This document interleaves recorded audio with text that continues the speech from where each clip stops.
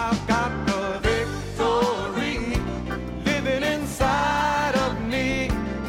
I got the greater one I can overcome.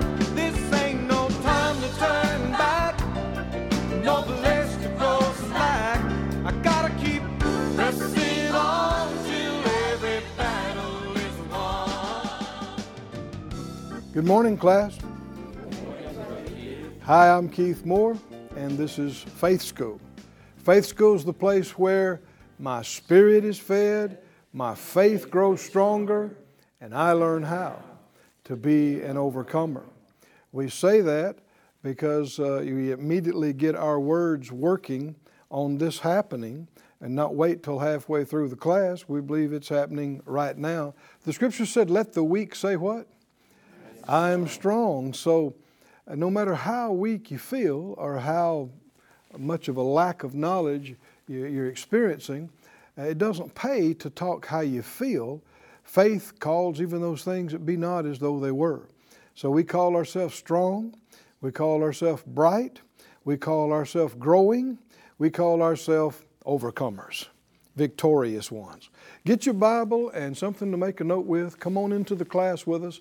We've saved you a seat right up here in the front.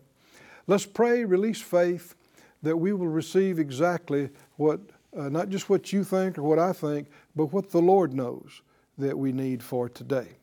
We ask it, Father. In Jesus' name, we ask for the anointing that teaches, reveals, and helps. We ask for the quickening of your Holy Spirit. We ask for answers.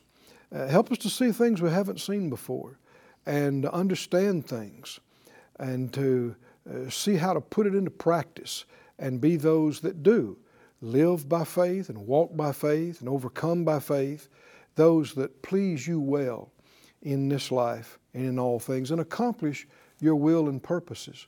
We ask for it. We make ourselves available. We present ourselves to you for this. In Jesus' name, amen. Thank you, Lord. Look in Hebrews, please, the 10th chapter, and let's continue in our study of that we're calling By Faith. In our text, we see here in the 10th chapter, in the 35th verse of Hebrews, it says, "Cast not away, therefore, your confidence. It has great recompense of reward. You have need of patience, that after you've done the will of God, you might receive the promise." We said confidence is another word for faith. It's actually used in the definition of faith. In Hebrews 11:1 in the Young's literal translation, it says faith is of things hoped for, a confidence. But confidence in what? In who? Our confidence is not just in ourself and in our knowledge and abilities. Our confidence, and let me say this too, your confidence should not be overmuch in the knowledge of men. Remember, you hear some people say, well, I don't go for all that, mystical, spiritual stuff. I'm a man of science. I'm a man of, or somebody says I'm a woman of education and I'm a person of science. Remember who wrote those books? People like you with imperfect knowledge. The cutting edge scientist 300, 400, 500 years ago, much of what they were sure of has been proven wrong.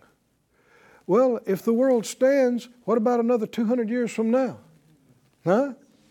I mean, just in the last 20, 30 years, I've seen book after book written about things that this was a cure for this was an answer for this, and come to find out that's not right. They found out in 20 years it wasn't right. Found out in 30, 40 years it wasn't right. Remember, when you are reading after or listening to something that another human being, imperfect in knowledge, just like yourself, wrote, do not make it an infallible standard when it is not. But if God is real, and if the Bible is His inspired word, it is an infallible standard. Hallelujah. Hallelujah. And it is. And the person that said they found errors and mistakes in it does not know what they're talking about. They just found some things they didn't understand. There's been numerous times I've seen things in the Bible, in the Word, that didn't seem to agree. I didn't quite understand it. But sometimes 10 years later, the Lord showed me and I go, oh, oh, it agrees perfectly. It's just imperfect in knowledge. But this is perfect. I didn't say every translation of it is perfect, but the original word is perfect. And we see in this 11th chapter of Hebrews that he's talking about people who had faith in a perfect God and His perfect Word. And he mentions individuals. All through these verses, when we get down to verse 32, he mentions 6 individuals in the same verse, and one of them is Samson. We've been studying Samson this week, back in Judges 13 and 14. Now, if you want to turn back there and look again. But when Samson is mentioned in Hebrews 11:32, what's he mentioned for? Why is he there? Because of his faith. His faith. I think people tend to think of Samson as just being a real strong guy and not necessarily a man of great faith. But you don't get in Hebrews 11 and not have faith. He's mentioned because of his faith. In Judges 13, we saw that before his birth, the angel appeared and spoke to his mother and gave her very specific instructions that he was to be a Nazarite. Not Nazarene. We talked about that. That's not the same thing. One separated to God. And he was to be separated to God, not just for a temporary period of time. From his birth to his death, he was to be separated to God. You could say it like this. He had a call on his life. He had a call on his life, a divine destiny. God intended to use him. He had already told his parents before he was born what for. God intended to use him, to raise him up as a champion, as a hero, as a deliverer, to get his people out from under the thumb and the oppression of the Philistine forces. And as such, he was to have these signs of his separation. Now we're going to talk about that further as we go, but why would you have signs of separation? Well, because God should get the glory. Not the instrument. What could Samson do without the anointing of God? Nothing. And so these Philistines and these other ungodly nations and groups around them, they don't even believe in God. They don't, not necessarily, or they certainly not enough to serve Him or worship Him. And so the plan is not for them just to be impressed with this individual Samson. I mean, back in those days, they could wind up trying to worship him or something. They thought he was some huge thing. No, it was the God who's using him. It was the God who heard the prayers of His people. That God is delivering His people and is using this man. And this separation of his not cutting his hair and of him being separated from certain things and diet and drink and that kind of thing, that's an outward sign that he is a vessel of God and for God to get the glory. And that's why it's something not to be trifled with, this separation. And the signs of this separation are not to be treated lightly. Now we see that when he was born in 13:24 and 25, the child grew, the Lord blessed him. The Spirit of the Lord began to move him at times in the camp of Dan between Zorah and Eshtaol. We compared this to what happened with David when he was a boy out with the flocks. and how that the Spirit of God came on him, and he protected the flock from a bear and from a lion, and had found courage and confidence and ability. And then when it was time for him, even as a youth, to face Goliath, he used that confidence that he got from that victory with the lion and with the bear. And he had full confidence to face Goliath, the Philistine giant. And so we see here that this kind of thing is coming up in Samson's life, but he's experiencing it even as a youth, even as a boy. Now in the 14th chapter, we're going to look at the circumstances of this a little bit later, but verse 5 says, Samson went down with his father and mother to Timnath, and he came to the vineyards of Timnath, and behold, a young lion roared against him. Now, in those days, it's still this way today in places, but especially then, not nearly as much development and infrastructure. Wild beasts were a problem. I mean, in many places, you could be in danger just leaving the house. Well, they encountered a lion, and a young lion. And verse 6, the Spirit of the Lord came mightily on him, on Samson, and he rent him, he tore him, as he would have rent a kid, a baby goat. And he had nothing in his hand, but he told not his father or his mother what he had done. This is amazing, isn't it? The complete Jewish Bible says it like this: the Spirit of Adonai came powerfully upon Samson, and barehanded he tore the lion to pieces. This is something. Now, don't try this at home. You don't go hand to hand with a lion. And yet, like we said yesterday, people read this and they scoff and they mock and they go, "Oh, that's ridiculous. That's a myth. That's a fantasy. It's a tale."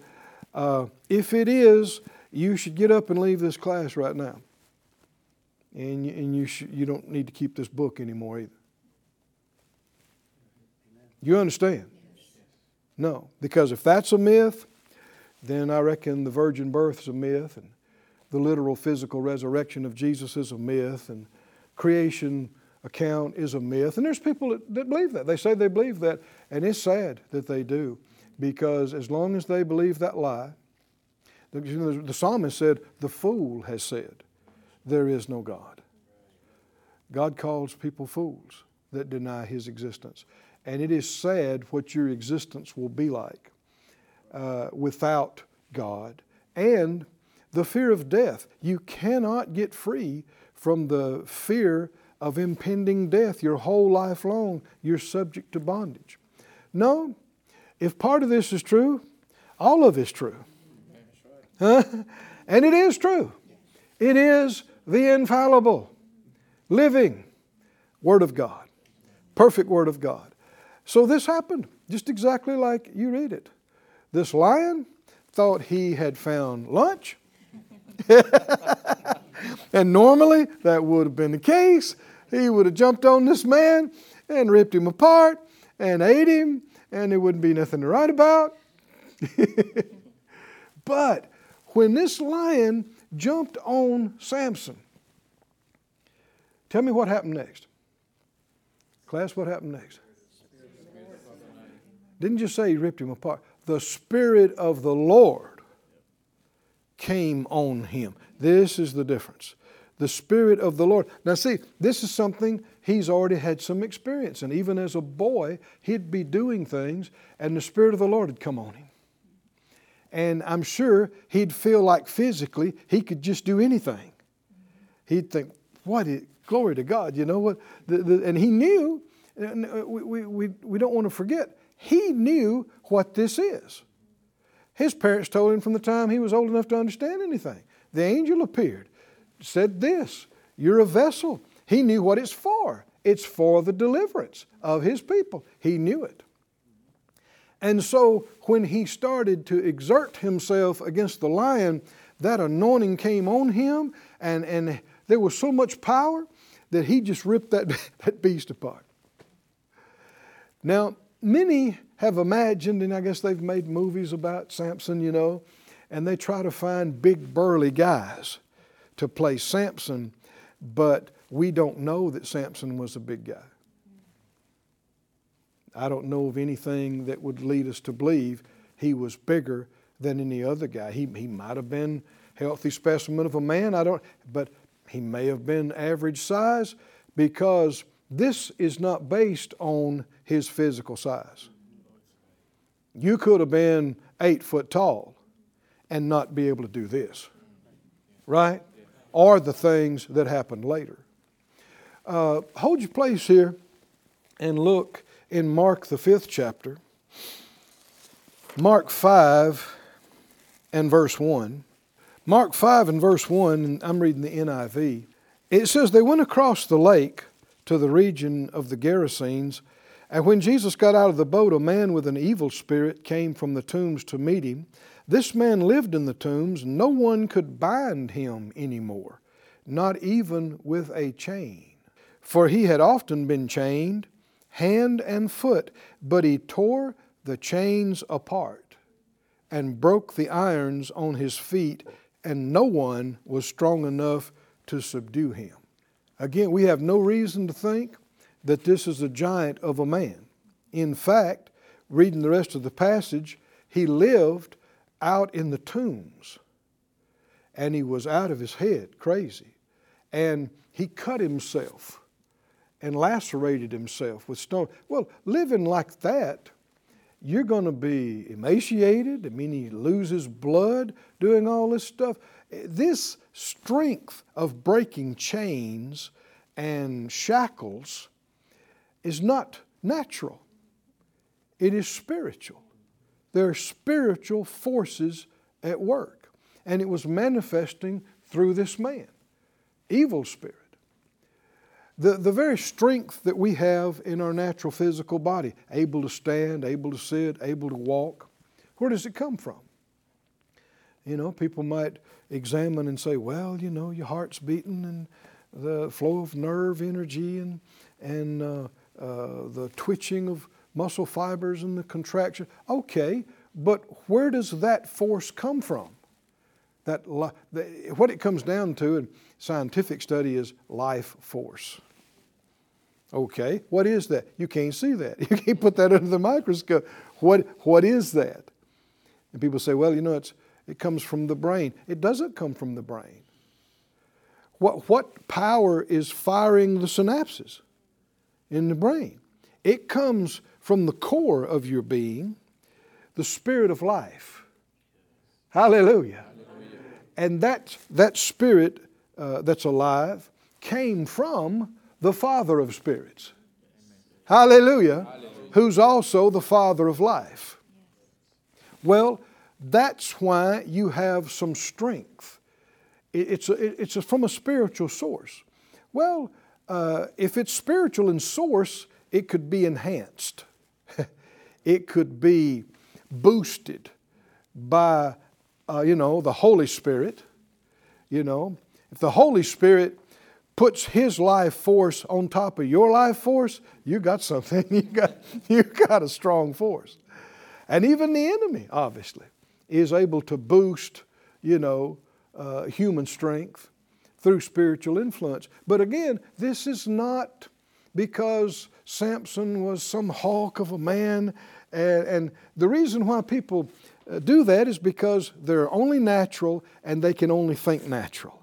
And so they think he had to be biggest, strongest man in the world. No, like we said, if you're 8 foot tall, you still can't rip lines apart like that. And you can't do the other things he did. This was not about his physical conditioning or the size of his body. Go back with me to Judges 14. Let me say it like this, 13:25, the Spirit of the Lord began to move him. 14:6, the Spirit of the Lord came mightily upon him. Does the Spirit of the Lord still come on people today? Yes, He does. I'm convinced He wants to come on more people, a lot more people of God's people, if we would learn how to yield to Him. In all kinds of ways and places, He'll come on you and give you wisdom. He'll come on you and quicken your mind, help you to see answers. He'll come on you and you lay hands on people and healing can be ministered to them. He'll come on you. Hallelujah. Hallelujah. And that's what happened on the day of Pentecost. The Spirit of God came on them.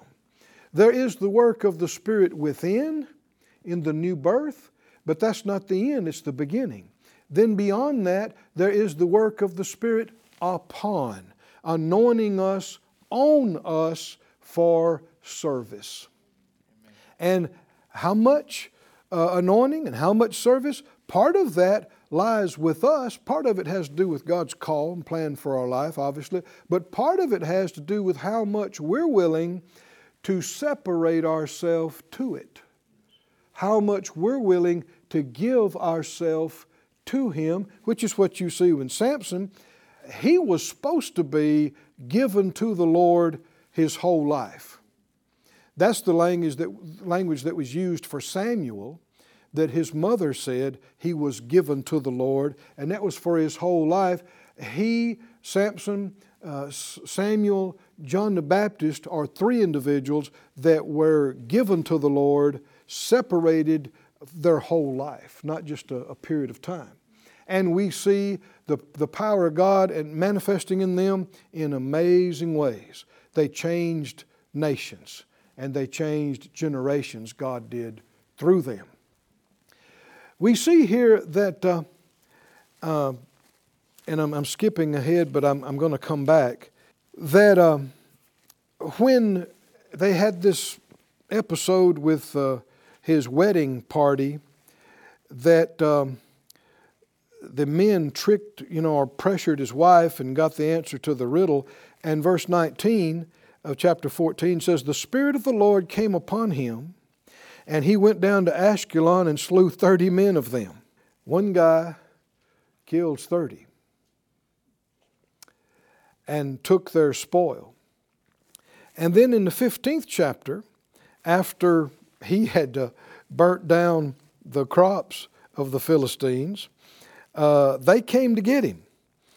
And his own people came to get him because they said, "Do you not realize that the Philistines control us? They're in power here." And he said, "Well, just tell me that you won't turn me over to them." And they said, or you won't kill me. They said, "No, we'll just tie you up and hand you over to the Philistines." And he said, okay, he agreed to that. And the Bible said in verse 15 14, when he came to Lehi, the Philistines shouted against him. They thought, we got him. I mean, he's tied up and presented here in a package. And they shouted, and what happened next? Read it. What happened next? The Spirit of the Lord came mightily upon him. Now, this is something you won't see the movies emphasize. They'll emphasize Samson being big, being strong, maybe handsome. They'll emphasize Delilah, but they won't emphasize the big thing. This is the big thing. The Spirit of God came on him. Why? Because then you're going to talk about God. Now you're talking about God. The Spirit of God came on him. There is no story without that phrase. Everybody see that and understand it? There is no story without that. Because that was the precursor for the miracle that happened next. The Spirit of God, the Spirit of the Lord, came mightily upon him. And the cords that were upon his arms became as flax that was burnt with fire, and his bands loosed from off his hands. Now that's amazing. I reckon you could have put a giant set of iron handcuffs and shackles on him, and when the Holy Ghost came on him, pop. just pop into pieces. This is not because Samson's so amazing. This is because God is so amazing. And this anointing would come on him. Should we be interested in this anointing? Huh? Should we? The Bible said we should covet earnestly the best gifts, talking about the manifestations and gifts of the Holy Spirit. We should hunger and thirst after the power of God, seeking these anointings coming on, and not just for us individually. One individual is not going to have all these different anointings, but we want to see them in our midst. We want to see them in the church, right? We just want to, we want to experience whatever we're supposed to experience in our life, but we want to see all the varied manifestations of the anointing throughout the church. Say it out loud, Lord, we hunger for them. We desire them. And so the bands just popped off of him, and he found a new jawbone of an ass. A donkey had died, just fresh corpse. And he grabbed that jawbone and took it and slew 1,000 men therewith. Wow. And Samson said, with the jawbone of an ass, heaps upon heaps, with the jaw of an ass have I slain 1,000 men. This is like a verse, a poem verse, if you will. The NIV says, with a donkey's jawbone, I've made donkeys of them. With a donkey's jawbone, I killed 1,000 men. How did it happen, class? How did it happen? The Spirit of the Lord. Where do we see Samson's faith? He had faith in that anointing. He had faith in that power. Why would you grab a jawbone of a donkey and face off with 1,000 men? Why would you do that? Because he had confidence. He had faith in that anointing coming on him that it would enable him to do anything. And he kept swinging, and he kept swinging, and the Scripture says he piled them up. 1,000 piled them up. And what's happening? God is delivering His people from the oppression of these Philistine ungodly folks. And that's all our time for today. Say it out loud. I live by faith. I walk by faith. I overcome the world by faith. I'm strong in faith, giving glory to God. We'll see you next time in Faith School. I've got the victory living inside. Thank you for joining us at Faith School. Class is dismissed for today, but you can watch this and other episodes of Faith School free of charge at faithschool.org. For more information, visit our website or call us at 941-702-7390.